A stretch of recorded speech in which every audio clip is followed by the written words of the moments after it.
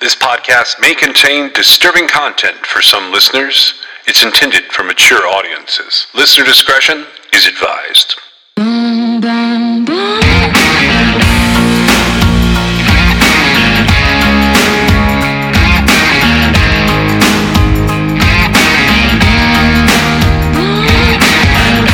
This is True Crime XS.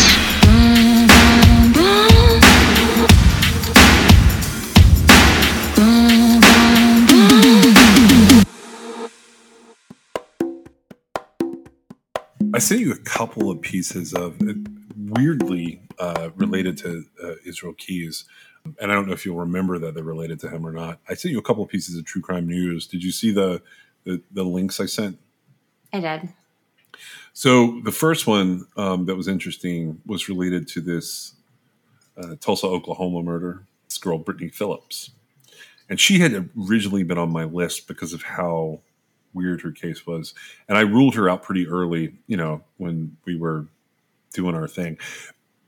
The way that I was able to do that was there's a lot of information about her case out there. Now, she's not covered in the national news as much as I had thought she would be. Brittany's case is not. She has a Facebook page. And then if you go to BrittanyPhillipsMurder.net, I'm pretty sure that case is maybe maintained by the family. Her mom was very active with looking for tips in her case. The very quick summary of it was in September of 2004.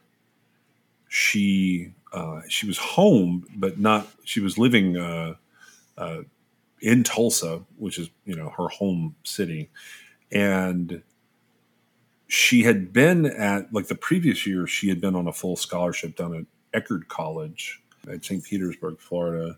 And that was one of the things that brought her to my attention. There was a point in time when I was affiliated with Eckerd College, and her case came to my attention back then. I thought they had solved it for some reason, but the gist of it was she was living in this sort of off-campus area. And sometime between September 27th, 2004 and September 28th, 2004, because they have a voicemail of her, I think on September the 27th, where she called and she had left a message with her doctor who she saw for allergies. She was trying to get a new medication to help her out. And she was hoping that she could get a walk-in appointment. But anyways, sometime that night into the next day, there was either someone in her apartment or someone broke in through the French doors, which she lived on the second story of these apartments. And they could have gotten in through the French doors on the deck, or they could have gotten in through a window. And they raped her and they suffocated her. And it took 3 or 4 days before someone ended up finding her. Her mom talks about it. Different websites have covered it. There's not a lot of main coverage, but she was on my keys list until I ruled out a couple of elements there. And, I could still look at this down the road and somebody could convince me that it was related. But I saw there was an article published up in February. A woman named Lori Fulbright wrote it up for News 6 out of Tulsa, which is newson6.com. And the title of the article was New Evidence Found in 2004 Tulsa Unsolved Murder. And here's how the article sort of reads, and we'll talk about it for a minute. A new piece of evidence could mean everything for a Tulsa murder that's gone unsolved for 18 years. Or it could be nothing. That's why the victim's mother is asking for help. Brittany Phillips was raped and murdered in 2004. It's just come to light that a week after her murder, Brittany's grandfather received a card from her. If she's the one who mailed it, it could change a lot about the case. Brittany sent a card to her grandfather every year, but could never remember his address, so she would send the card through her father. Her father just recently found the last card that Brittany sent hidden away in a box. It arrived after Brittany had been buried, but had a stamp on it similar to one that was bought September 29, 2004. Brittany's mother had always been told that Brittany died either September 27th or 28th. So this was a shocker, to say the least. It was almost like being told she died again. It was a piece of her, said Maggie Zingman, Brittany's mother. She's not showing the exact stamp since it and the card are evidence, and she's given them to police. But she said stamps like this one are bought at a kiosk or at a post office desk. There's really two viable options, and number one is tearing my heart apart, is that she mailed it, said Maggie. She said the second option, and likely the more logical one, is that Brittany had asked a friend to mail the card for her. However, Maggie's asked Brittany's brother and a handful of her friends, and they said that they didn't mail it. So now she's asking anyone who did mail it to please come forward. We need to know because this changes the whole timeline on her death. This can affect so many things, Maggie said. Brittany was in college when she was raped and strangled in her South Tulsa apartment. Originally, investigators believed DNA from the scene would solve the case. It was compared to more than 1,500 suspects, but they were all ruled out because they weren't a match. Then, a few years ago, Maggie got the devastating news that DNA was not the killer's after all, but belonged to a young man who had spent the night with his girlfriend at Brittany's apartment. That means that some of those suspects who were ruled out could still be the killer. Maggie wants to know if this new piece of evidence might be significant. To know that, she needs to know if someone besides Brittany mailed the card. Is it going to bring her back? No, but we need to find out if someone mailed it. This is just so important because if not, that stamp, I don't know how to express this, but that stamp can't lie, Maggie said. And again, you can read more about her case at BrittanyPhillipsMurder.net. That's BrittanyPhillips murder.net. Had you heard of this case before, outside of me putting it on a list years ago? No, not really. And I don't understand what the mom is saying. You don't understand what she's saying in terms of it being important? So basically, I don't see how they know the stamp was purchased like the next day or whatever. I think so there's a couple things at play here. First of all, I think they're being a little cagey here with how they're saying it because I do believe it's evidence, or they're thinking it might be evidence. Here is what I think is happening. I think that this stamp is not just the physical stamp that's on there, but also like the use stamp. So I'm thinking that it's indicative that the card was mailed on September the 29th, which, if Brittany put it in a box, changes the timeline. Because there's a little bit of a, like a question of when did she actually die? And the way that it looks, like if you just look at like a September 2004 calendar, the way that this like runs out is the 27th is a Monday. And we know that she left a voicemail for her doctor the evening of the 27th, trying to get in to see him on the 28th. Brittany's mom gets notified Friday at 1 o'clock in the morning that her daughter's been murdered, which means it's a pretty quick notification. So sometime Thursday night, her body is found, which means she was thought to have laid there from Tuesday, Wednesday, Thursday, the 28th, the 29th, the 30th. I think her thinking is if Brittany mailed it, that means she was killed later, and that's why it would be important. I mean, they don't mention here that like there have been killers over the years who have mailed stuff after the fact for victims. That's a really rare occurrence. So, I think that, I think that she put it in the mailbox after the mail had been picked up on the 28th. And so it didn't get processed until the 29th.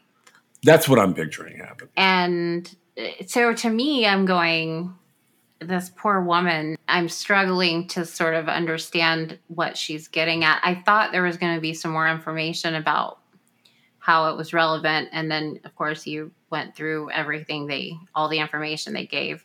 And I couldn't figure out, because if something could be purchased at a kiosk one day, it could be purchased the next day, more than likely, or the day earlier, right? Yeah. And so I was just, I don't know, I was just confused by all that. Yeah, it is confusing. It's a weird case for me because this is one of those that like sort of had a profile that was partially put up on the media back at the time. I think that this case, my gut says this case will be solved and it'll be someone who's already deceased. And I don't know exactly how they'll be related to Brittany. It could be a random. There was a point in time where like I pulled up this apartment complex, the Glen Eagles apartment complex. It doesn't go by that anymore, but that's what it used to be called. And there's a lot of things about this case that made it a possible random, sort of based on proximity of the highways and based on some of the other things that were going on. At one point, the police like were putting out that like it could have been an accident where it was a rape that went too far. There's a number of things about this that like I'm with you. I don't feel like this is a huge piece of new information. I'm really talking about this case because something inside of me thought that this case was solved. And I figured if this case is unsolved, I should talk about it because it was something I was interested in. Well, not to mention, like, it seems like receiving a card, well, maybe he received it like before they found out she was dead. But it just seems like receiving a card from your daughter who died would be something you would take note of at the moment. I think it's the transfer from the father to the grandfather. So I think she didn't remember her grandfather's address. So she drops it in the mail. And it's probably, like you said, it's after the pickup on the 28th. So it takes a day or two to get to dad. By then they've, so if it's after the 28th and it goes out on the 29th, which is Wednesday, and it takes 2 days to get there, which puts it there Friday, he doesn't think to take it to grandpa because he's found out that Brittany's dead. And by the time he gets to the grandpa probably just sort of files it away. I don't know, man. I feel like I would have noticed that. No, I'm sure he noticed it, but it may have been difficult to look at the card that's coming from someone who passed away. And he just didn't tell anybody else about it to not, cause a problem. Somebody passed away, sure, but when you've got an unsolved murder, like I would be scouring everything, but maybe that's just me. Well, like I said, if there's any way that anyone knows anything about this, and you come across me talking about it, pass it on. Eddie Majors has this case or had this case. I think he's still got it. I think he's the current lead detective with it. He's actually with the Tulsa District Attorney's Office. And you can reach him at emajors@cityoftulsa.org. And if you just look up Eddie Majors Tulsa, it comes up with all its information there where you could call in and leave a tip if you happen to know something about this. What ruled her out for you for Keys?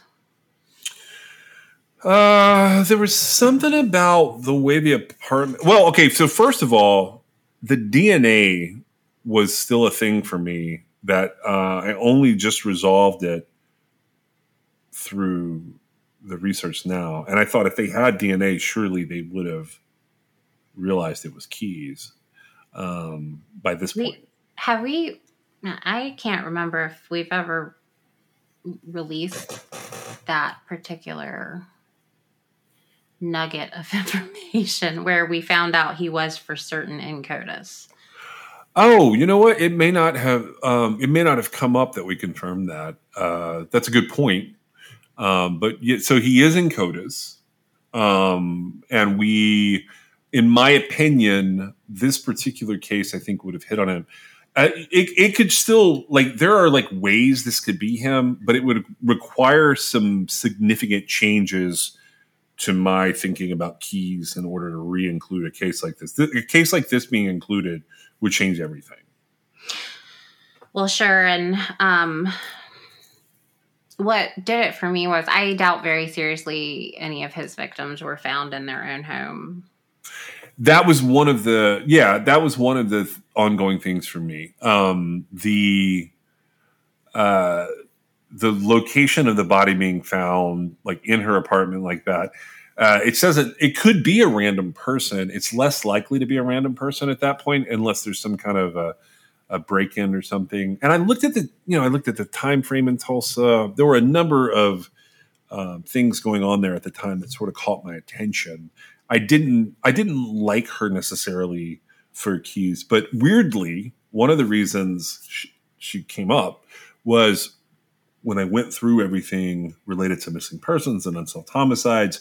I was looking at people who happened to have been on that weird cache of name mismatches in Keyes' computer, even people that just had the same initials as someone. And she came up because of that? Yeah, she came up because one of those, which we now know are meaningless in terms of Keyes' investigation, but we didn't at the time, that were on that VICAP page, it was the other person that has an update. So Brittany Phillips, BP, she has this update, which, really just spotlights the case again. And any chance I get to do that, I'm going to do it. Oh, sure. I agree. I just, I wasn't sure if you had gleaned more from the information than I did. Sometimes I just miss the boat. You know what I mean? Like it could be perfectly relevant to everybody else, and I just don't get it. But it seems like you kind of felt the same way I did. So, yeah, and when I look through like all these, I don't know how many true crime things I send you a week, but it's probably in the hundreds every week. It's and that's not the connected things. That's just like what we're looking at. Like right now, there's a missing boater off the coast of North Carolina, South Carolina. We've been looking at. I think we both still have a little bit of fascination with the Idaho murders, but there's a lot of things that come and go in our week where we're looking at updates on old cases. A lot of them I don't really bring them up here, but every once in a while something will strike my interest, like this one. I think that eventually, they'll make a match, hopefully, with. Oh wait, they said they the can't. DNA was they ruled it out. So they don't have DNA, but she was assaulted, right? She was raped, and I'll say this about that. She was raped, and I remember this, and it's somewhere in the midst of all this information, but I don't have it sitting in front of me. So I'm just going to say it this way. There was something about the profile that they threw out there that I think it said they suspected he might be having sexual difficulties or impotency. And that always stands out to me because there's like these handful of cases that I talk about here. When they say that, it makes me think that the rape was an object, which there's a possibility when rape is an object that there's not DNA. It could be that they go back over some things in this crime scene and they might find some trace DNA. But, here it is. I found it while we're talking. They had a profile that they put, and it is on the Brittany Phillips murder website. It's on the sidebar, which doesn't show up on your phone, but it'll show up on a browser. It says kind of facts of the case. What happened was rape and murder by suffocation. No indicators that there was a rope or a utensil used. So that's what the where is Tulsa, Oklahoma, inside the second-story bedroom of northwest end of the complex apartment. It's facing what's known as the storage center. This is what used to be known as Glen Eagles. It's currently called the Somerset Park at Union Apartments. It's next to Union High School at 65th and Mingo between 71st and 61st Street in Tulsa. So it's off of Mingo. How? They broke in either through the balcony porch doors, windows, or all of the upstairs apartments have an entry into an attic. So the whole building shares the same attic, so he could have come in from any of those spaces. He either came there before she came home from school or after she came home, possibly after she was asleep. He possibly made it look like he had broken in, but he could have been inside waiting for her. So between 9 p.m. on September 27, 2004 and 8 a.m. on September 28th, 2004, she's discovered on September 30th, 2004. She lay dead for 3 days, so exact time of death was hard to determine. profile male, and this was what they said based originally on the DNA. So what might the person be like? And it says some of these or all of these may apply. A, may often be someone who is up and or out alone at night. B, may have sexual problems. He could be the type who denies he has any problems and or focuses on them with anger. C, he may be into high-risk behaviors that are dangerous or cause pain to himself or others. He may also be into hurting during sex, BDSM, or snuff films. That was one of the things that made me think object as well. D, may be someone who is always seems angry, interpreting him as being people as being against him, like kind of paranoid, people putting him down, acting better than him. He may be like this all the time, or he may have sudden explosions. E, he may or may not have been arrested for rape, but if he was, he may also have a charge such as endangering behavior or outrageous public indecency, and he won't call them rapes. Those arrested for first-degree rape often are only charged with misdemeanors like endangering a minor or endangering an incapacitated person. F, because we have compared over 3,000 suspects' DNA to our killers without any matches, there's a chance he's from somewhere else. He may have traveled September, October 2004, anywhere in the Southwest. F1, when he returned, he may have begun to act very different, anxious, angry, depressed, started using drugs or alcohol, or increased his use of drugs or alcohol. G, he may have been outgoing, but if it was accidental, he changed and began to isolate himself. By 10 years, someone who accidentally killed her might be eaten up with guilt. H, he may have attempted to hurt or kill himself out of guilt, or he may have committed suicide. I, he may drive I-35, I-44, or I-40 because of work, or has friends in Oklahoma or surrounding states that he must go through Oklahoma for. J, he could have a public service job related to bill pay, cell phones, where he accesses customers' addresses, and could possibly even work in utilities with access to addresses.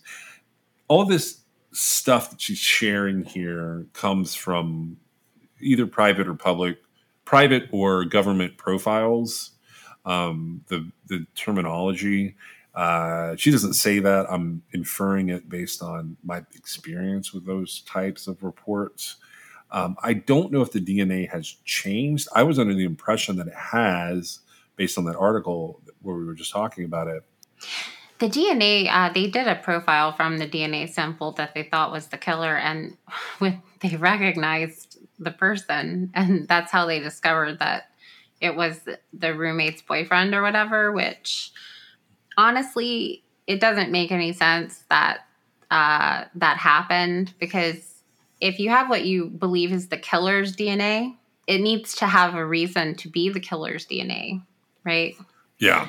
I don't understand how they, apparently the person it matched, once they did the workup at the picture, the profile picture composite of what the DNA sample was telling, the genetic genealogist or whoever did it, and they recognized him, he had an alibi for the time, according to them, what I read. And so, that makes me wonder, okay, so they've got this DNA sample that they've said was the killer's. They match it to someone, and now it's not the killer's DNA anymore. Well, there you go. Like, how did they have this earmarked DNA that wasn't the killer's? What else have they missed or mislabeled or whatever?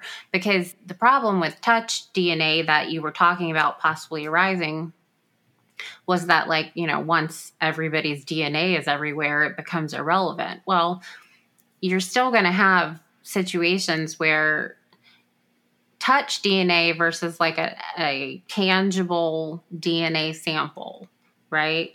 Yeah. It's going to, those are two very different things. DNA that's relevant to being killer's DNA for any victim, it's going to be very hard to say, oops, that was the old roommate's boyfriend or whatever the connection there was. That's really strange to me, because that doesn't make any sense. And, did they not have any more DNA? I would say with touch DNA as well, it's virtually impossible to not leave some DNA behind. I'm just going to say that I think part of this falls on the fact that she was there for a couple of days before anyone found her. And one of the things that does, like a body can contaminate its own crime scene. That's true. I mean, you're right. You mean decomp, right? Is that what you're? Yeah, I'm referencing decomp. I'm referencing, September in Tulsa, Oklahoma. Like the body's fluids alone can sort of absorb as they come out DNA that might have been useful. That could be why they don't have better samples. I would say that her fingernails would have been the best place probably to get them. And if the guy's DNA was under her fingernails, they should probably check the alibi again. Well, it says they did. It comes up in multiple articles. Apparently this is something that came up in 2019. I did look just to see what had gone on there, and there are multiple sort of examples. Them in the articles, there are multiple instances in the articles where they mention matching the DNA very carefully and Parabon being involved, and then bringing him in and checking his alibi. And they didn't even go back to mom and tell her until they were really sure that it wasn't him. So I think they did a pretty good job. I think there could be mistakes, but I think they did a pretty good job. Well, I mean, that's fine. I guess it's just my perspective on, they don't give out the information of where the DNA sample was gathered from or whatever. But right. The most interesting thing that you just kind of ticked off there on the letter list was the fact that all the apartments had a connecting attic. Yep. And that's scary to me, for one thing, because if I understand that correctly, that means anybody with access to any of the apartments in theory could go up in the attic and then come back down in any of the other apartments. Yeah. So that's really weird. I think. It is weird. And I've never heard of anything like that. It doesn't seem, maybe it wasn't really accessible. While it was that way, if you're not up to no good, you're not going to be up there anyway, right? Yeah. But that's interesting. Yeah, I just was throwing that out there. But so, we're going to go, it's about 430 miles away for the other case update. So this was a VICAT page back in the day. I didn't look today to see if it was there, but for those of you who may not realize what I'm talking about right now, we've covered Israel Keyes pretty extensively. And one of the things that we realized in the course of covering Keyes was that all this information they released, where they had 44 to 50 names of people whose photos had been found in the browser cache of one of Keyes' computers, they linked back to a lot of missing persons and unsolved cases. They sort of isolated these 46 or so missing persons. But when I recreated the search during the course of us trying to figure out if that meant anything, where I could find, almost in the exact order they released it, was the recognized matches from Keyes' computer were all on a single page of the FBI's VICAT page at around the time he would have been looking, sometime 2011, 2012. That's what the page would look like when he brought up FBI.gov and clicked on missing persons. It would be those people all in one place. One of those names was the name Bianca Piper. So Brittany Phillips, BP, I had looked her unsolved murder up and put her on this giant list of suspects I had developed outside of the missing persons because of Bianca Noel Piper. Now, she went missing March 10th, 2005 from a place called Foley, Missouri, which is about 400 miles and change from where we were just talking about in Tulsa. And for people who don't remember this description, here's how that goes. Bianca was last seen at approximately 6:15 p.m. on March 10th, 2005. Her mother dropped her off at McIntosh Hill Road in Foley, Missouri, about a mile from their home. She had been having anger management problems and had a tantrum about chores the night of her disappearance. Her therapist had advised her mother to drive her a distance from home and make her walk back alone to deal with the aggression. Bianca and her mother had tried the treatment only once prior to March 10th, but it had been helpful, and Bianca requested that it be done again. She also asked to be dropped further from home than she had been before, and she never arrived home and has never been seen or heard from again. Her mother reported her missing about 2 hours later at 8:20 p.m. Investigators at first believed that Bianca had become lost on her way back home, and if that theory was correct, she would have succumbed to exposure in a pretty short time. Temperatures in the area had dipped that evening below freezing. However, an extensive search turned up no sign of Bianca, and authorities now believe she may have been abducted. She has no history of running away from home. Her mother and her mother's live-in boyfriend both passed polygraph tests. Her biological father was extensively interviewed, and none of her family members were considered suspects in that case. Now, in 2007, investigators began investigating a man named Michael Devlin for possible involvement in Bianca's disappearance and in several other cases, including the 1991 disappearance of a man named Charles Henderson and the 1988 disappearance of a man named Scott Kleeshold. Sean Holmbeck was a 15-year-old boy who had disappeared in 2002, and William Ownby was a 13-year-old boy who was abducted in 2007. They were both found alive in Michael Devlin's house in January of 2007. Ownby had been missing for 5 days, and Sean had been missing for over 4 years. Both boys had been held against their will by Devlin, who subsequently pleaded guilty to kidnapping and child molestation and was sentenced to life in prison. Authorities initially suspected Devlin could be linked to other missing child cases and formed a multi-jurisdictional task force to investigate this theory. In October of 2007, so 10 months later, the task force gets dissolved because they couldn't find any evidence that Devlin was involved with any other missing children. Bianca remained on that list for a while. She was an 8th grader at Winfield Middle School at the time of her disappearance. She was in special ed classes due to her short attention span and the fact that she had missed a lot of school due to her psychiatric illnesses. Her teacher stated that she was artistically talented. Now, her father died in 2009, but her mother and sister are still alive and looking for her. Her mother now lives in St. Charles, Missouri. Her case remains unsolved. This is the Charlie Project's description of her. She was 13, 5'6", 185 pounds, last seen wearing a lime green shirt with a gray Adidas hooded sweatshirt, blue jeans, and white sneakers, and she was carrying a flashlight. She was a Caucasian female with brown hair and brown eyes. She had numerous scars on her legs and her abdomen, and her ears were pierced. Anyway, so that's Bianca's case, who is what led me to Brittany a long time ago.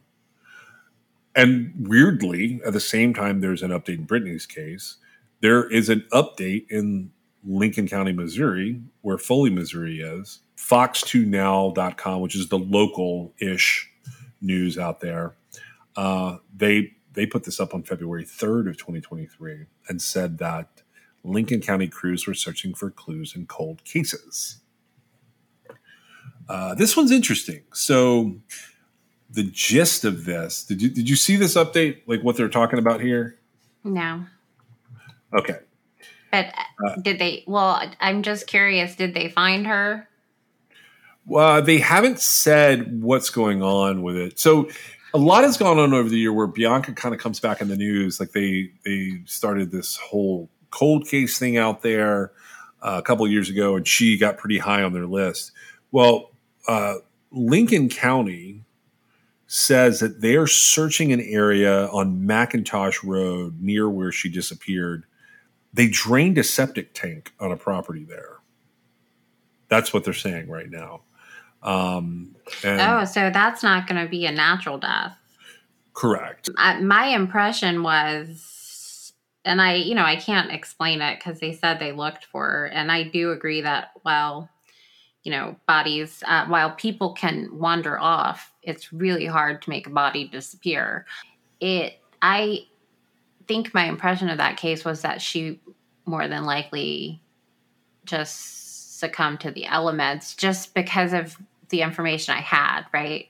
Yeah. It didn't seem like she was in it seemed like for one thing, like what a terrible idea to have your kid walk home. But whatever, it's what happened. But like how the circumstances had to have lined up there, right? Yeah. And so when you said that, I thought maybe they had finally found her, because I think if what I envisioned happened, like she was going to be looking for somewhere warm. And I feel like that would make, if you die anyway, you end up being hidden, right? Yeah. But you're saying, I'll have to see the update. You're saying that they drained a septic tank. That's all it says. Like that's the whole update. It just basically recaps what I just said with her disappearing. And then it literally says in the middle of that there's a quote in here from a captain on the police force that says that we have essentially drained a septic tank on this McIntosh Hill Road, which is not a very long road. And Captain David Hill, who I said police, but he's actually from the sheriff's office, he basically said that they were reviewing the contents of the septic tank. So I don't know what they're like looking for there. I got the impression that they were just looking for evidence that a body had ever been in there, which is interesting. Sort of an odd That's place. Weird. Yeah. I guess they've looked everywhere else, because they must think the same thing. Yeah. That sounds like they're just trying to say It could be. She can't possibly be there and check it off or whatever. Well, if you go on like any of the maps apps and you just pull up McIntosh Hill Road, first of all, it is a very small place. Second of all, it is right next to the Missouri-Illinois line, which happens to be where the Mississippi River runs through. Like, and when I say right next to, her house was like 4,000 feet from the Mississippi River, and a couple of highways running through that area. In her description, it said she had a lot of cuts. Was she, I know it said she had anger issues. Was she a cutter? Have you read anything about that?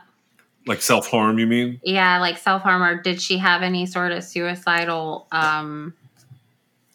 something she had on her abdomen was actually like I think it was a surgery scar. Also, this is like kind of a hilly area, by the way. I forgot to mention that part a minute ago. I don't know that I read that she was she's 13. I mean, there's all sorts of possibilities that don't end with her dying. Right, but I agree. I just I wonder, just sort of based on that, that was a weird thing for her mom to sort of drive her out and be like, okay, walk home. And I don't think it said how far away she was or whatever, but the police seem satisfied that the parents weren't involved. And it's just a weird thing, I think. Well, and so she was on, there's a photo of her in the cache of photos, in the browser cache from Key's computer. And she happened the weekend that he said he went to see some friends in Eastern Washington. I don't know if you remember that comment. This is that weekend. Right, and he was like, I don't have any friends in Eastern Washington. Right. So we had sort of logically concluded he had done Washington or Oregon or something during that time period, never really figured out exactly what it was. But the bottom line is her case is well covered. I thought it was interesting that they were digging in a septic tank. Yeah, it doesn't sound like they have any particular reason why they're digging there, though, except that it's one place they haven't looked that she might be. Could be. I mean, so this was an area that had pit latrines at that time that I had looked at. And I scratch her at the end of it all because she's too far away. There's things, Keys, that we knew he had done where we didn't think he would be all the way over here in Missouri. So I scratch her out. But I took her case really far before I recreated the VICAP searches and realized she was just a name on a list. Here's what was interesting about her case. She'd only be 31 years old today. Right. Well, she was 13 at the time. Yeah. Anyways, I don't think this is an Israel Keys case at all. I think that her being on his computer is pure coincidence based on where he clicked, looking to see if he'd be caught for some. What I really think he was doing when this all came up, I think he was looking to see if the Texas bank robbery had made the FBI page yet. That's my opinion on how he gets to the VICAP page, because right next to each other, it's the bank robbery and the missing persons page back then. It's not like that anymore. If you look at it today, it'll look different. Or he could have been looking to see if the couriers were on. Yep. He could have been looking at the couriers as well, because they would have been in one of the reasons that we came to that conclusion, and it was a long, drawn-out process, but there were additional pictures found. So some of the pictures on his hard drive matched the photos that were in NamUs. right. But several of the individuals had more pictures than what NamUs had, right? Correct. And that's why we came to the conclusion that it couldn't have been. I mean, just NamUs. Right. It had to. So, but some of the pictures that, and what I mean is, like, you know how you have a headshot that's representative of a missing person a lot of times? Or a missing person flyer that pops up. Yeah. It's like one picture that, you know, it reasonably looks like them, right? Yes. And then you have other pictures that are released, but a lot of times if you have the good picture to begin with, like, the other pictures are just kind of randomly found sporadically in other places online, right? Correct. And that's how, like, we determine it couldn't just be NamUs, because there were more pictures of the individuals, and I believe it was quite a few more pictures of quite a few of the individuals. Correct. And what we realized was, if you clicked on the VICAP page, and I ran this search, I won't swear by it like right this second, but I'm pretty sure I could duplicate a version of it to show people. Bianca Piper has been moved to a different section of this page now, so it's one of the changes I was able to track. But if I hovered over her at one point, I could, go to her page individually and see a lot of pictures. Those pictures would have been in my browser cache, even if I didn't specifically go to her page. And again, this is no longer the case. It was the case at a specific point in time. If you go there today, like to FBI.gov, and you go, I think it's now under like most wanted, and it's like kidnappings and missing persons, you can still see a lot of these people sort of side by side. It's just not the exact same thing it was back then. Keep that in mind. And I did sort it one way where I got pretty close, like by created date or something like that. But I can tell you that change occurred between 2010 and 2012, where they started like kind of switching up where they kept people. For some reason, they kept certain people on the kidnapping and missing persons page, and some of them moved to seeking info, and some of them moved to missing children's pages. Bianca Piper is one of those changes I was able to track. So if Keys did the exact same search today, he wouldn't find Bianca Piper. He would actually have a different person in that place. But there's still some children who pop up on that page. So I don't totally understand the rhyme or reason or what they're tracking there. I just do know that I was able to find exemplars of probably all the other photographs on the FBI's homepage of Holly Bebo. And she's no longer on there because she's now been found. Anyways, so that's sort of a long update, like a whole episode long set of updates. It'll have to be another tangent episode. Well, I'm still going to talk about part of what we were doing with the EPANA stuff, because I have it like set and ready for us to do it. One of the people I mentioned last week, we talked a little bit about the victims in sort of the Highway of Tears murders, even though we personally don't link them together. The person that I'm going to talk a little bit about today is high on the list, and he's the only one with like a pretty high victim count, actually. Where we were pulling from there was from Dying Words. And Dying Words is it's a blog on the internet that a guy named Gary Rogers maintains. He was a retired Royal Canadian Mounted Police serious crimes detective. He has sort of a rundown on the Highway of Tears, and he mentions a couple of killers. Most of them have one or two victims that sort of fall into this pile of victims. This one, he doesn't, and he's actually, like, in my opinion, kind of weird. He is a serial killer rapist, and he is like definitely a bad dude. I don't think have we mentioned him on here? I don't think he's come up. I don't think he has either. If he did, it would have just been in passing. So the person that we're talking about here he's somebody that you can pretty easily Google and find a lot of different medium about. He's interesting in sort of the perspective of what we're looking at related to this case. This is Cody Allen Legebokoff, I think is how you say his last name. It's Legebokoff. And for the rest of this episode, I'm just going to call him Cody. Cody has the distinction of being one of the youngest convicted Canadian serial killers. And so he gets apprehended in November of 2010. But what is interesting about him is he ends up sort of stepping into the EPANA project timeline. And I want to sort of just give a glaring overview of Cody because we don't have a lot of time left here before we get to like sort of the point of this little series that we're doing. I genuinely I realized it's impossible for him to have been involved in most of what we're looking at because of his age. And I felt like since he did have multiple victims here, we should talk about him. Let me ask you first, had you ever heard of Cody? I had, but just because just from his association with the Highway of Tears murders. And he's part of the reason why I initially started considering those cases separately.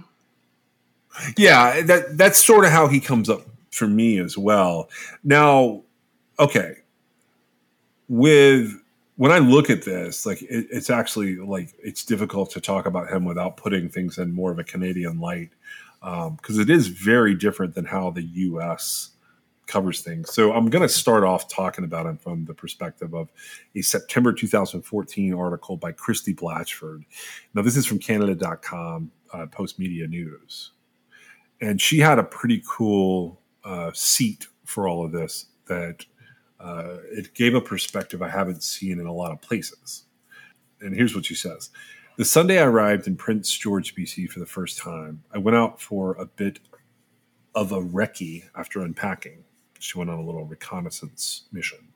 I always do this when I'm on the road, mostly to scope out running routes. It was a nice June day. What I saw in the downtown, many buildings, one-story, social service storefronts aimed squarely at a First Nations clientele, left me filled with despair. A young woman who appeared to be inebriated was begging a lift from an older man in a pickup truck. A few blocks away at the only mall in the city center, I saw a couple of 20 or 30-somethings women with the telltale melted faces of the crystal meth user. All of this is happening within a stone's throw of the notorious Highway of Tears, Highway 16, which runs from Prince George to Prince Rupert 800 clicks or kilometers away. It's near or off this highway where so many missing and murdered Aboriginal girls and women were last seen alive. Officially, the RCMP in British Columbia are probing 18 such murders or disappearances, but nationally, as the RCMP revealed in May of 2013, police across Canada recorded 1,181 incidents of Aboriginal female murders and unresolved disappearances between 1980 and 2012. Prince George is where BC Supreme Court Justice Glenn Parrott lives. It's also where he practices law with a famous firm and where he has long served as a resident judge. The courthouse is right downtown, and the sights I saw that day would also smack him in the face. This brings me to the Cody Legebokoff trial, which ended Tuesday when Parrott delivered his reasons for sentencing. The 24-year-old was convicted September 11th by a jury of 4 counts of first-degree murder in the slayings of Jill Shchichinko, Natasha Montgomery, Cynthia Moss, and partially blind 15-year-old Lauren Leslie. I was not there for the sentencing, though the penalty for first-degree murder is automatic, life in prison with no chance of parole for 25 years. There were some findings the judge had to make, and I was curious what he might say. He's a formidable character who runs a tight ship and has a delightfully low tolerance for BS. I thought he was smart and humane. His judgment offers evidence of both. He treated the murdered women and their many relatives who showed for court with respect but not delicacy. About each he included humanizing details in a process that can sometimes lose perspective through the use of labels which sometimes mask and obscure the people behind those labels.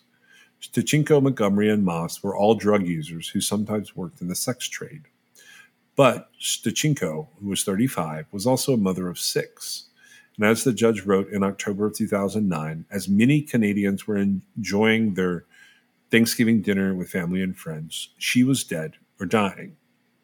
Montgomery, who was 23 when she disappeared, had just been released from jail, where she had kept close pictures of her 2 youngsters. Moss, who was 35 when she died in September of 2010, was a mother of a little girl. Leslie, who suffered multiple injuries to her hands as she fought off Cody, was no less a target, in her case, by her age and trusting nature.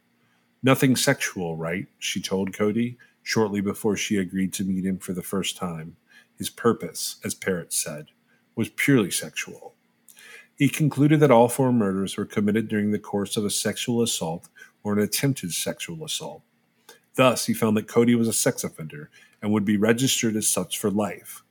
Then Parrott took judicial notice of the fact that the budget of the RCMP Highway of Tears Task Force has been slashed in the past 2 years by 84%. The discovery of Canada's youngest serial killer, when a smart young RCMP constable named Aaron Keller stopped Cody's truck as it roared onto a highway, and then noticed blood on his shorts and legs. Cody claimed the blood was from a deer he'd poached, but the young officer was suspicious, dispatched a conservation officer to the bush, and there he found not the body of a deer, but of Lauren Leslie. What followed, Parrott said, was good sound police work linking the other 3 killings back to the same killer.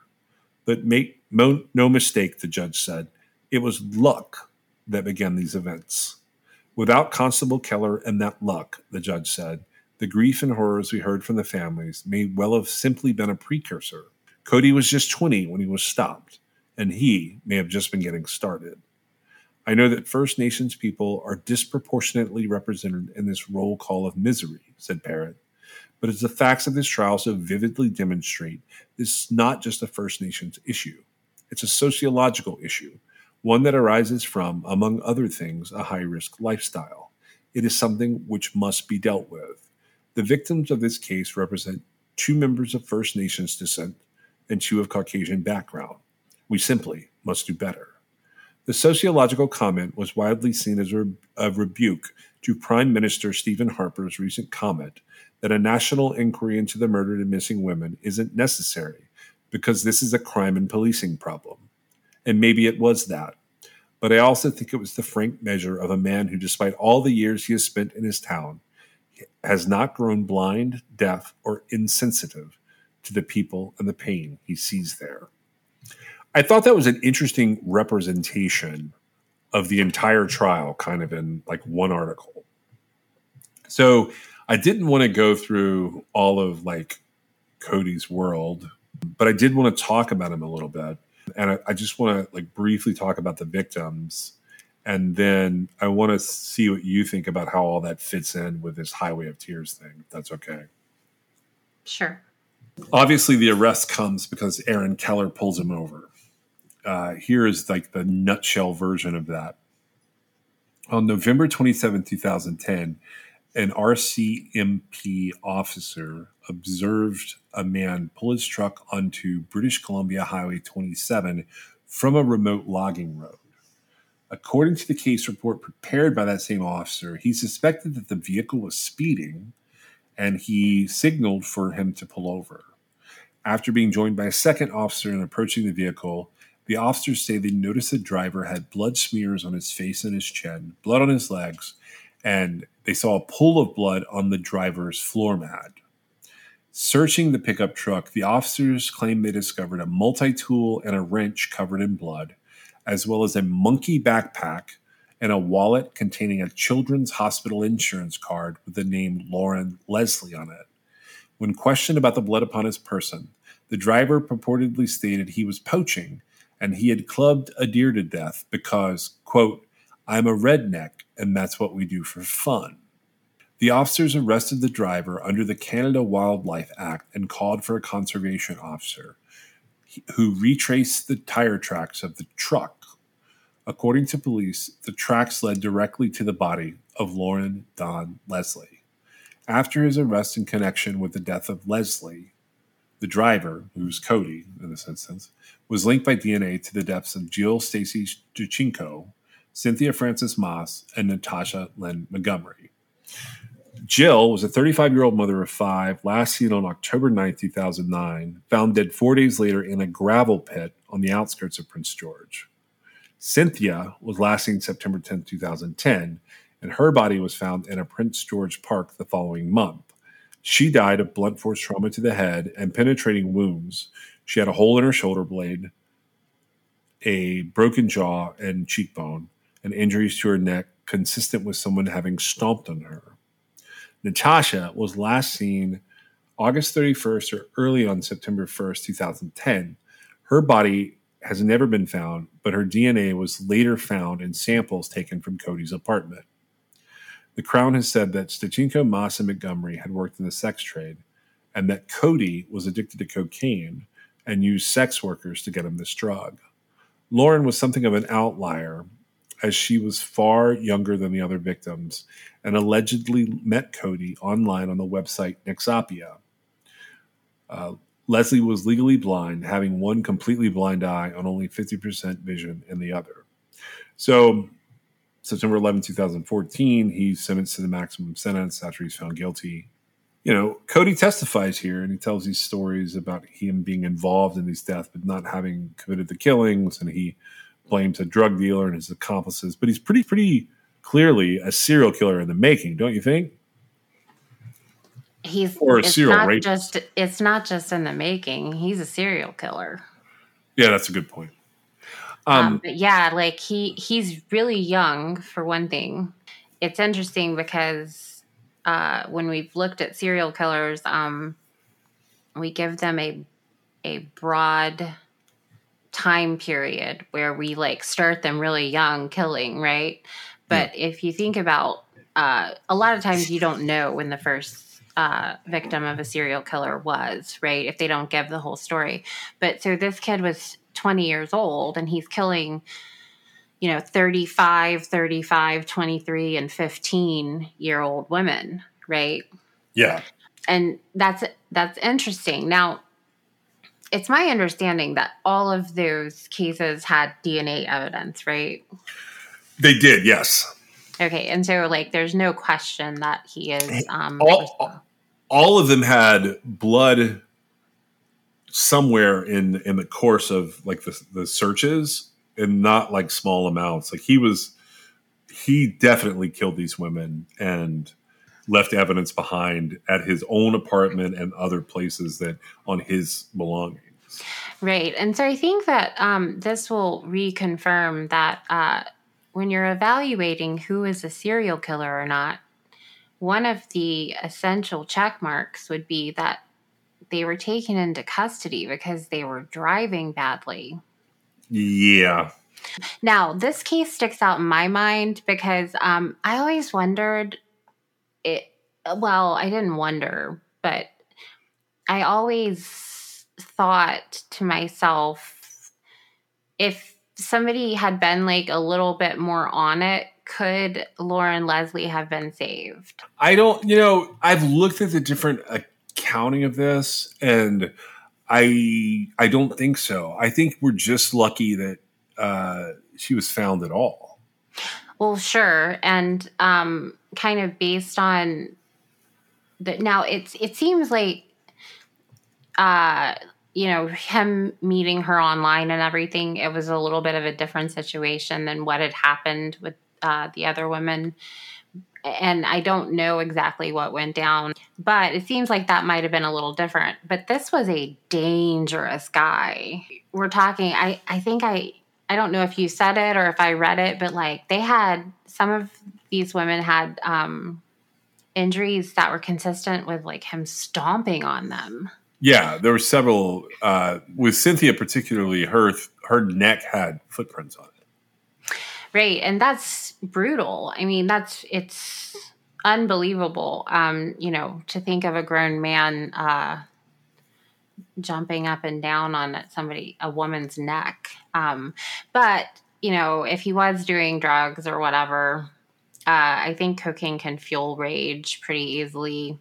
It's not an excuse, but it could explain, at least to me, a little bit of some of these like really I don't know. I just, for some reason, the stomping really sticks out to me.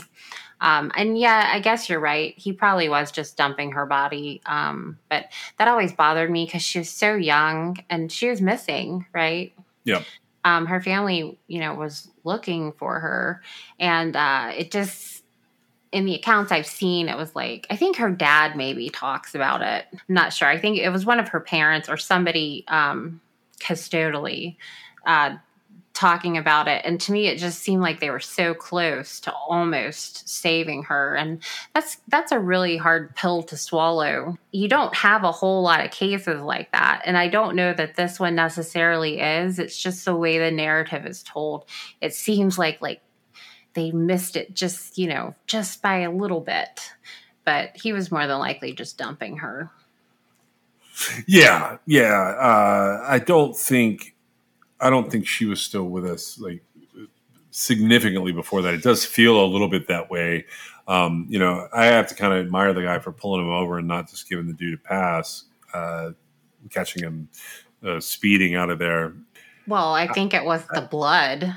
All the blood he saw after he pulled him over was what really...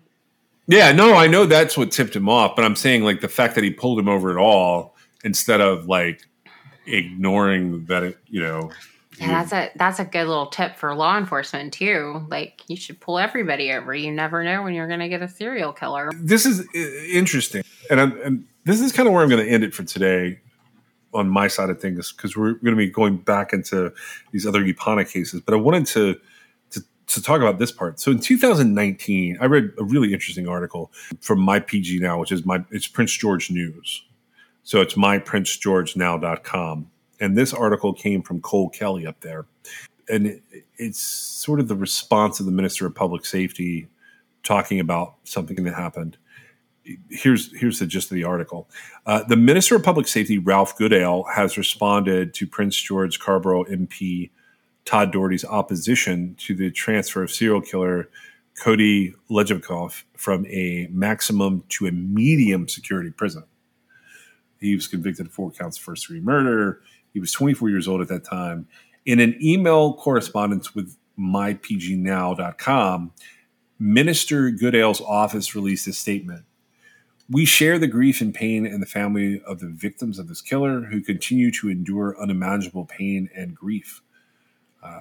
The convicted is currently incarcerated in a facility surrounded by 2 chain-link fences topped with razor wire, equipped with an electronic detection system that has multiple armed post cameras and mobile patrols. All registered victims were informed of the transfer shortly after it took place in accordance with CSC policy that has been in effect since 2012. To ensure that all victims are aware of the services and information available to them, CSC is developing new outreach strategies in consultation with their stakeholders. In the Canadian correctional system, incarceration at any security level involves severe constraints and loss of liberty. Inmates are regularly assessed by trained correctional professionals to ensure they are placed at the appropriate security level based on their security and programming needs. They are only reclassified to a different security level when that can be done safely. Canadians are better protected when offenders are gradually prepared for potentially supervised release. The alternative, releasing offenders cold turkey from maximum security into our communities, is far less safe. Doherty's office released a statement today with a copy of this letter sent to Goodale. urging him to act immediately and return Cody to a maximum security prison. In the letter, Doherty said that Cody had never taken responsibility for his crimes. He quoted the Supreme Court Justice Parrott, who said that Cody lacked any shred of empathy or remorse. He should never be allowed to walk among us again. And one of the excerpts from the letter to Minister Goodall that Cole includes is, one of Cody's adult victims, identified as Natasha Montgomery, has never been recovered. Despite all efforts, the location of her remains has never been determined. Despite numerous attempts to uncover the location of her remains, the killer has refused to provide any information and has, in fact, used this piece of information as leverage to better his own personal circumstances. Brendan Fitzpatrick with the RCMP Division, Major Crime Section, which, if you'll remember, that's where the EPONA Crimes Task Force comes out of, is the superintendent in charge of operations during this murder spree. Mr. Fitzpatrick has called this movement absolutely unconscionable. Cody was transferred from BC's Kent Institution, a maximum security prison, to medium security Warkworth Institution in Ontario in January of 2019. So that's interesting that they moved him to a medium security facility. Maybe he's only a danger to women with drugs, is what they're thinking. I have no idea what they were thinking, but it doesn't say why. There's no No, there's no good reason why. He'll stop being eligible for parole in around 2038.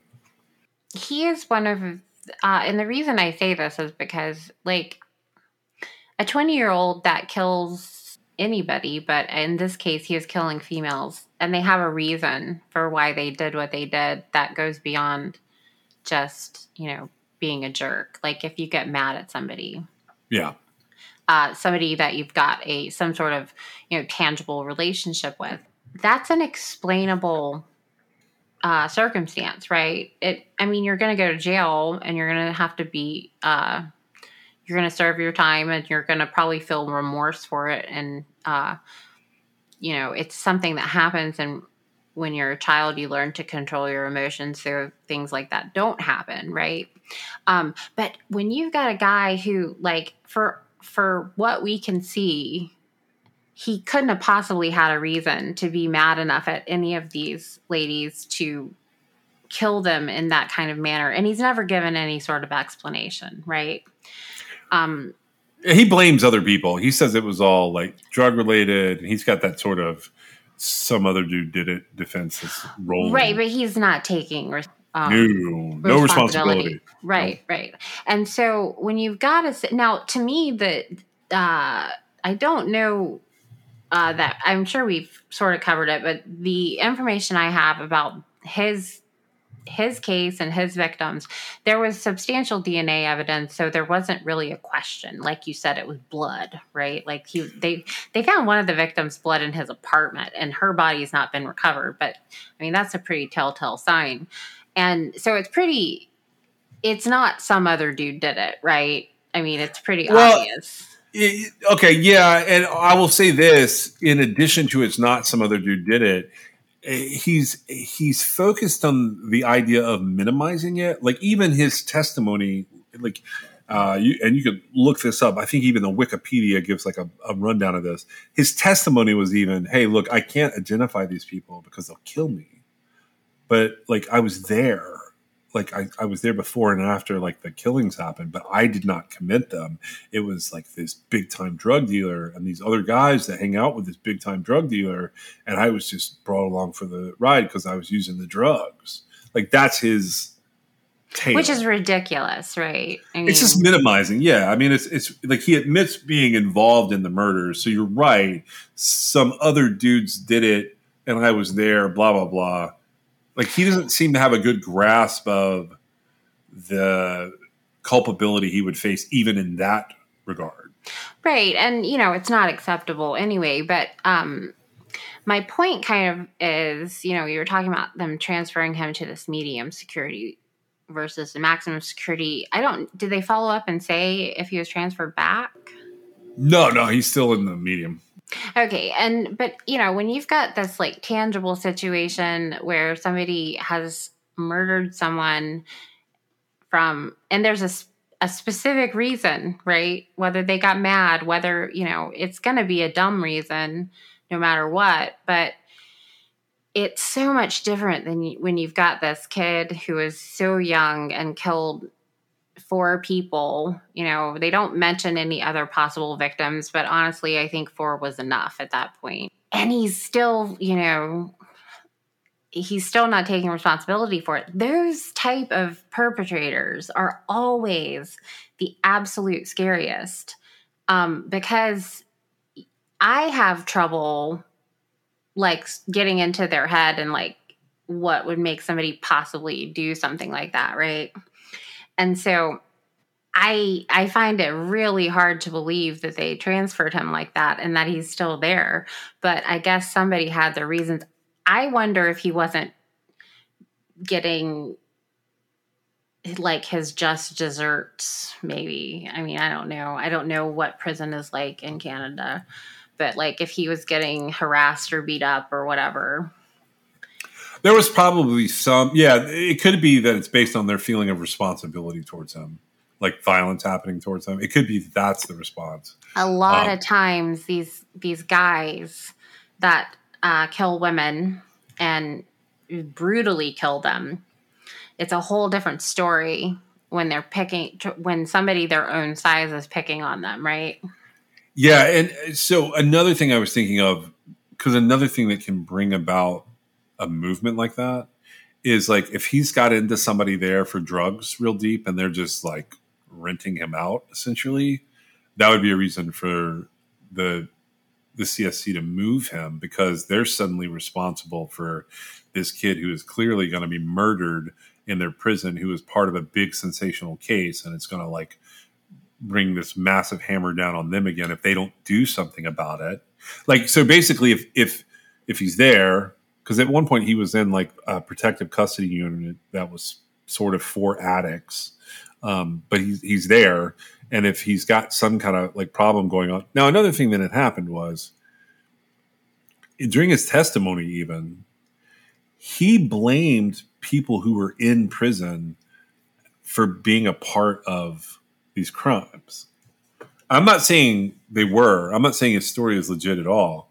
But I do think there probably was some genuine fear from whoever he owed money to, and whoever thought I'm, facing this little sentence and he's going to drag me into his murder nonsense. I'm sure it has not been an easy, at that time, it would have been 5 years he had been in there. From his conviction to the time they moved him, that's right. 5 years. And now we're talking another 4 years has passed. I'm sure that doesn't get easy for somebody like him, particularly, if there is a gang environment where there's and this is true in Canada, and you have to think of it from, Canada's racial problems. If there's First Nations people in there who take offense to him having killed, these high risk First Nations women, he could be getting it regularly, whatever type of violence he's experiencing, he could be getting it tenfold from what you can imagine. And there's also the youth factor to consider. 24-year-olds in prison. He's older than that. What is he? He's getting some math that I'm not allowed to do here, but he's going to be somewhere in his 30s. He was born in 1990, so he'll be 33 this year. Yeah, so he turned 33. His birthday would have been in January. Yeah, so he turned 33 this year. That is he's probably okay or more okay now, but that was not a fun way to kick off your 20s or 30s being in prison like that. And I'm not excusing his behavior. I was going to say it wasn't fun for the 15-year-old victim to die at 15 either. No. I mean, I think the crimes are horrible. I think that his life is going to suck, and probably karmically so. Okay, so do you think he had other killings? There's a big gap in time, and that's one of the ongoing themes that's about to come up in some of this other stuff we're covering. That's why I asked. Well, is there a big gap in time? Yeah, so just to run this down, and this will be sort of how I get your last thoughts on this. Okay, so Jill Stachenko, she's the first known victim, in October 2009. Okay. Mhm. So at the time that this dude is 19 years old when he kills her. Right. The next victim is like either August 31st or September 1st of 2010. So it's almost a year later. And then there's 2 victims in a row. That's Natasha Montgomery and Cynthia Miles. And then November 2010 is Lauren Leslie. And that whole scenario unfolds November 27th of 2010.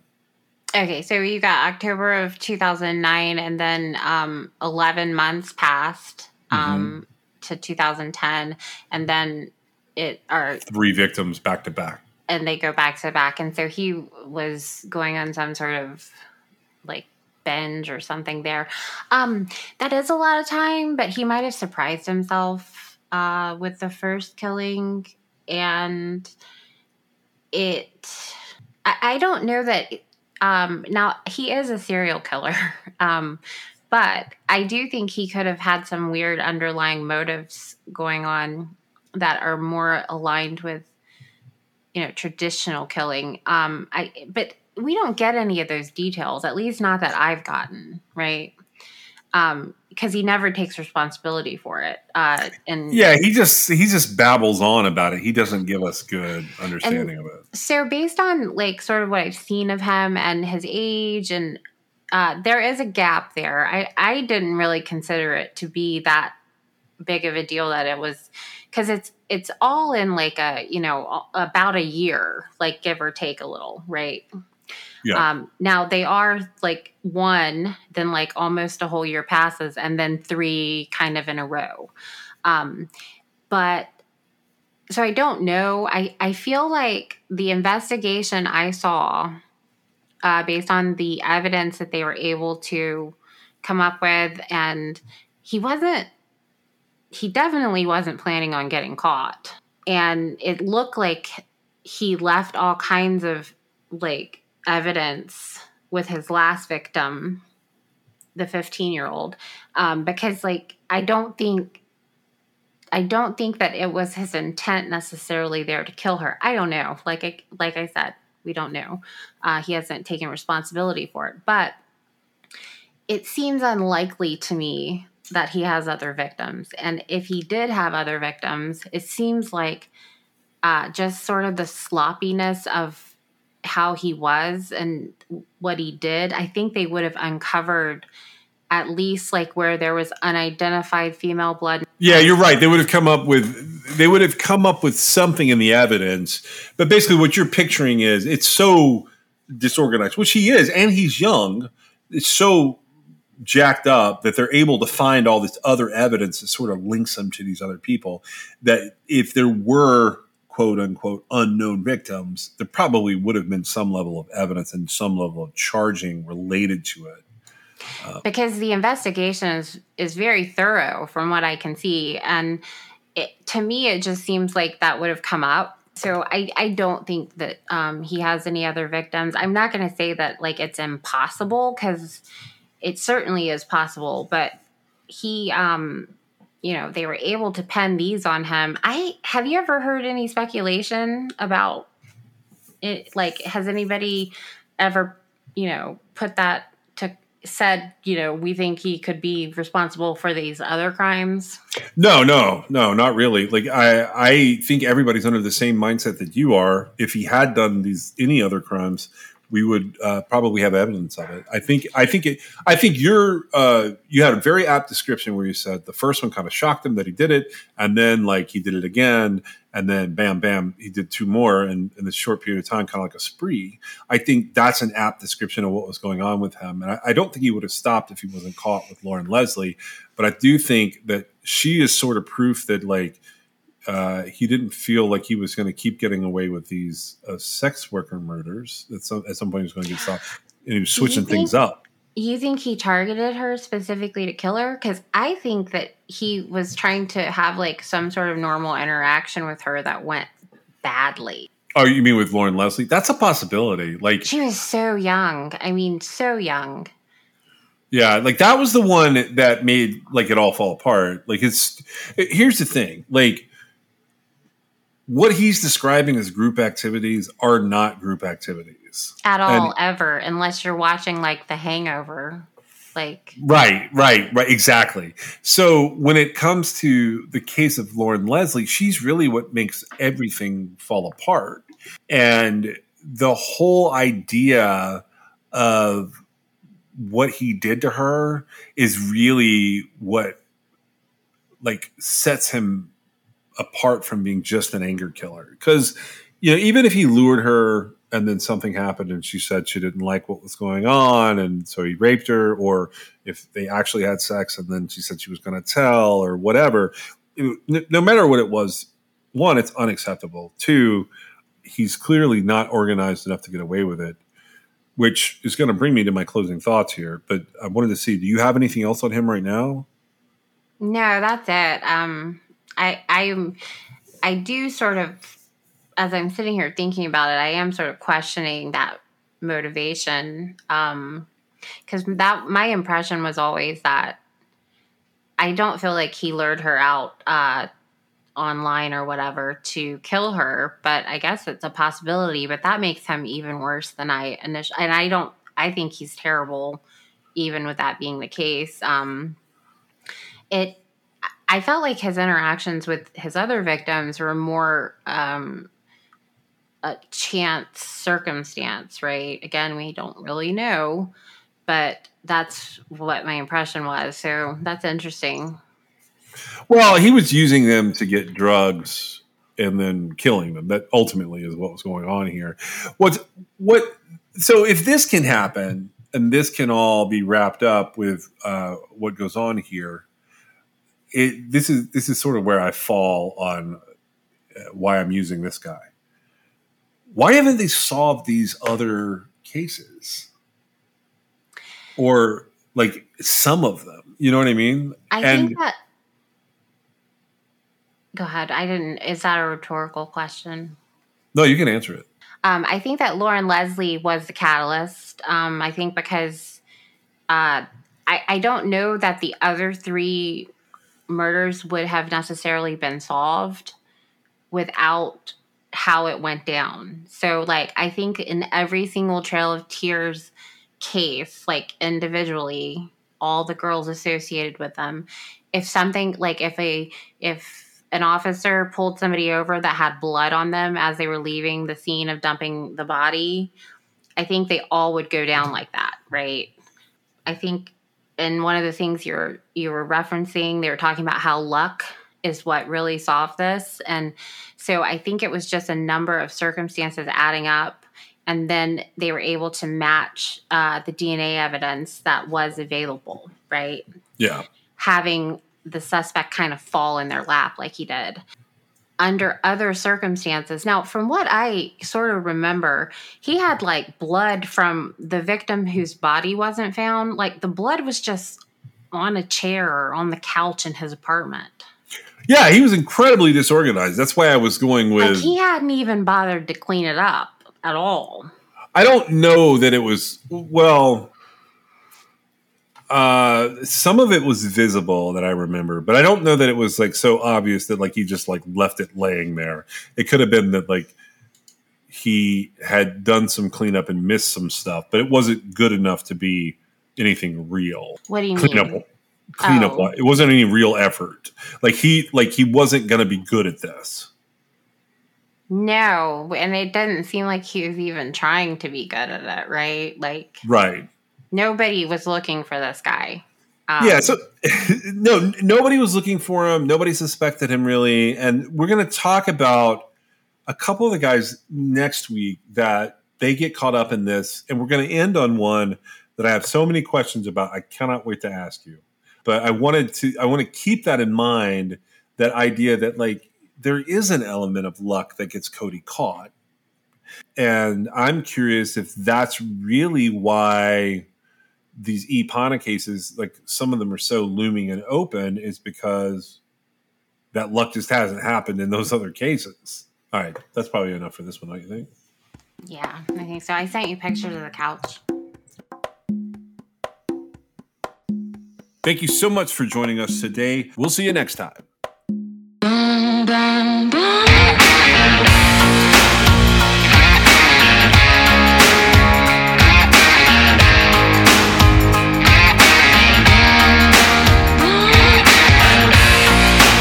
This is True Crime XS.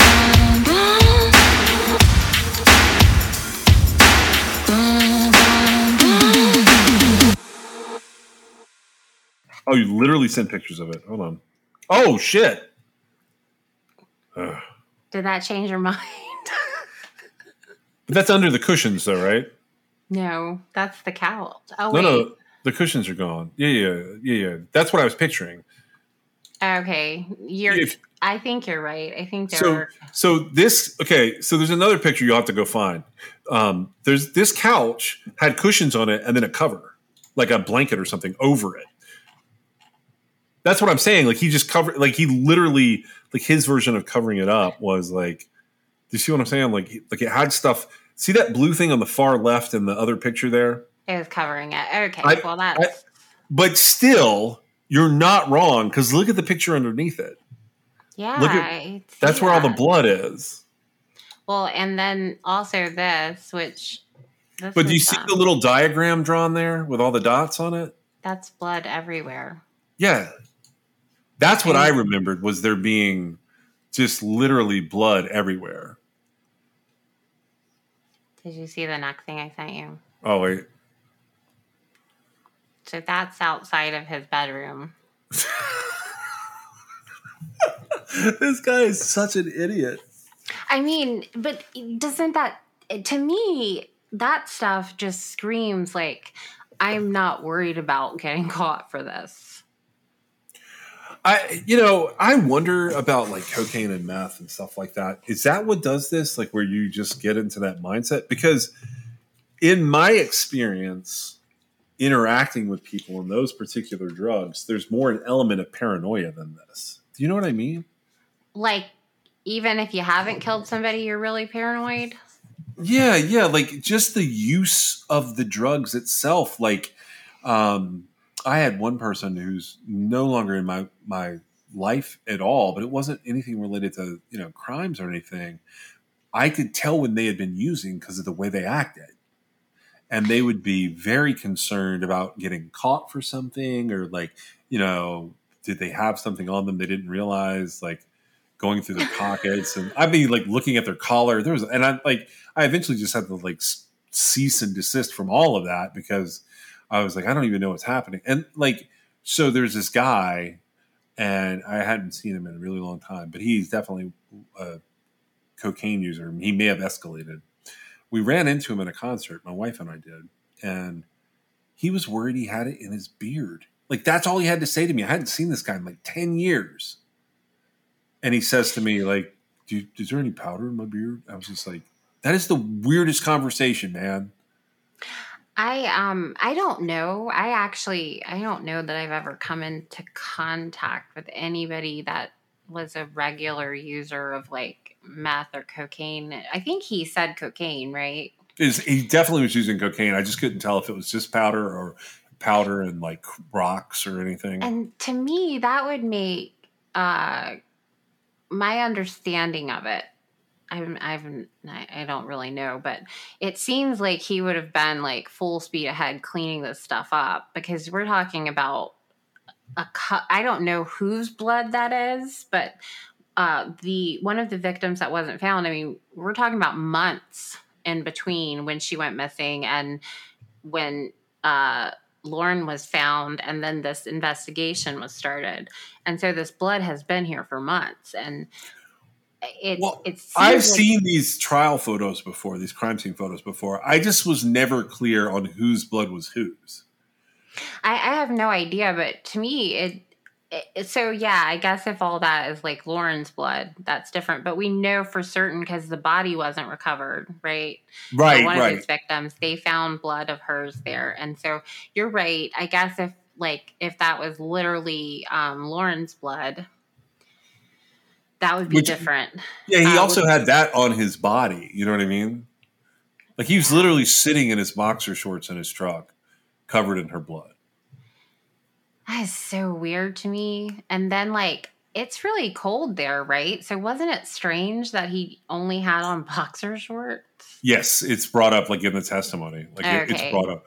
Yeah, it was like literally commented on like in the testimony of like why was he wearing the shorts? And he's like, I asked him, and he said that's just what I do.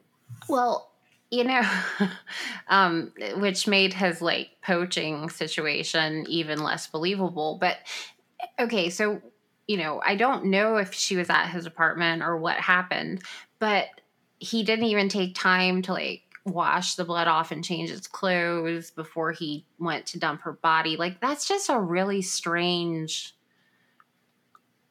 like thought process. And that makes it seem like, I mean, yeah, he is disorganized, but that just makes him seem like a slobby killer or something. I don't even know what it would be, but and I think he's the type of guy who he probably really just had a lot of disdain for women or for females, and he felt like they were more disposable than, you know, rational people think, because of the way he just sort of went through this. But it is bizarre to me that I get, and I think you're right. I do think there were cushions on the couch, but to me, that's a lot of blood to be just left out. I mean, the rest of it doesn't look like super dirty. I mean, it's not super clean either, but you know, if you don't have people coming over, I guess you don't have to worry about cleaning up because, you know, it doesn't really matter. But this definitely wasn't a guy who was concerned about getting caught at all. No, I don't think so either. So it was sort of a surprise. Can you imagine those investigators? Oh, dude, I'm telling you, the first two guys on the scene were like, what the fuck just happened? And then that's the reason they called the wildlife guy. They called the ranger out. Well, I mean, I guess they call them conservation officers, but they called the guy out that's like more familiar with the area. And they basically said to him, like, can you go out there and see if there's like a deer that looks like a giant redneck beat it to death in his underwear? And you know that those guys quit. Like, they were like, man, because they found a 15-year-old girl. They were like, I don't want to do this job anymore because that's not what I signed up for. And yeah, I imagine that would be the case, that they were just like, fuck this, I'm out. I mean, that is the craziest thing. But I would. And then, you know, you've got the officer who was debating on whether or not to. I imagine coming off the dirt road, he spun his tires or something, right? Something caught the officer's attention. He spun his tires, and the cop said, I think I'm going to have to go talk to this guy. Right. And so, you know, like for the rest of his life, he'll be like, I mean, it wasn't a bad decision. It was a good decision, but you still like live with that moment of doubt, you know, where you're like, what if I had hesitated and not stopped him and not stopped this serial killer? It's interesting. I haven't thought about that, but I wonder like where he is today, like Aaron Keller. I tried to look him up. Promoted. Well, I tried to look him up at first, but I didn't find anything as to where he went. But it would be interesting to see if he kept doing it. He was named Constable of the Year, I think, in 2014. Yeah, there are a lot of cases where serial killers they are put to an abrupt end because of their terrible driving. A Raleigh woman was going for a run when she was attacked by a large bird. It happened near the Raleigh Rose Garden, and now that runner has a message for other people to be aware. WRAL's Destiny Patterson is getting some answers as to why the woman may have been targeted. There are already so many things that runners need to be aware of, and now a woman has added one more thing to that list: birds. It was just any other morning for Beth Gartland, until suddenly it wasn't. I felt this really heavy impact on the back of my head. It happened right along her 5-mile run. And at first I thought I was being attacked by a person. Instead, she fought off a bird. In my head, I thought I had to get out of there really fast. She's not sure what kind of bird it was, but it left her with a few open scratches on her scalp. She says she was wearing a bun. If she had a ponytail, it could have represented like a squirrel tail and driven more of that predatory instinct. Robert Weaver is the owner of Freedom Wildlife Solutions. It's a professional wildlife removal service that specializes in birds. He says spring and early summer is the time of year where birds are more protective of their nests. We are in the prime nesting season for almost all bird species at this point. Those larger birds, especially geese, they will attack at this point. While Gartland says she won't give up running, she has switched up her route.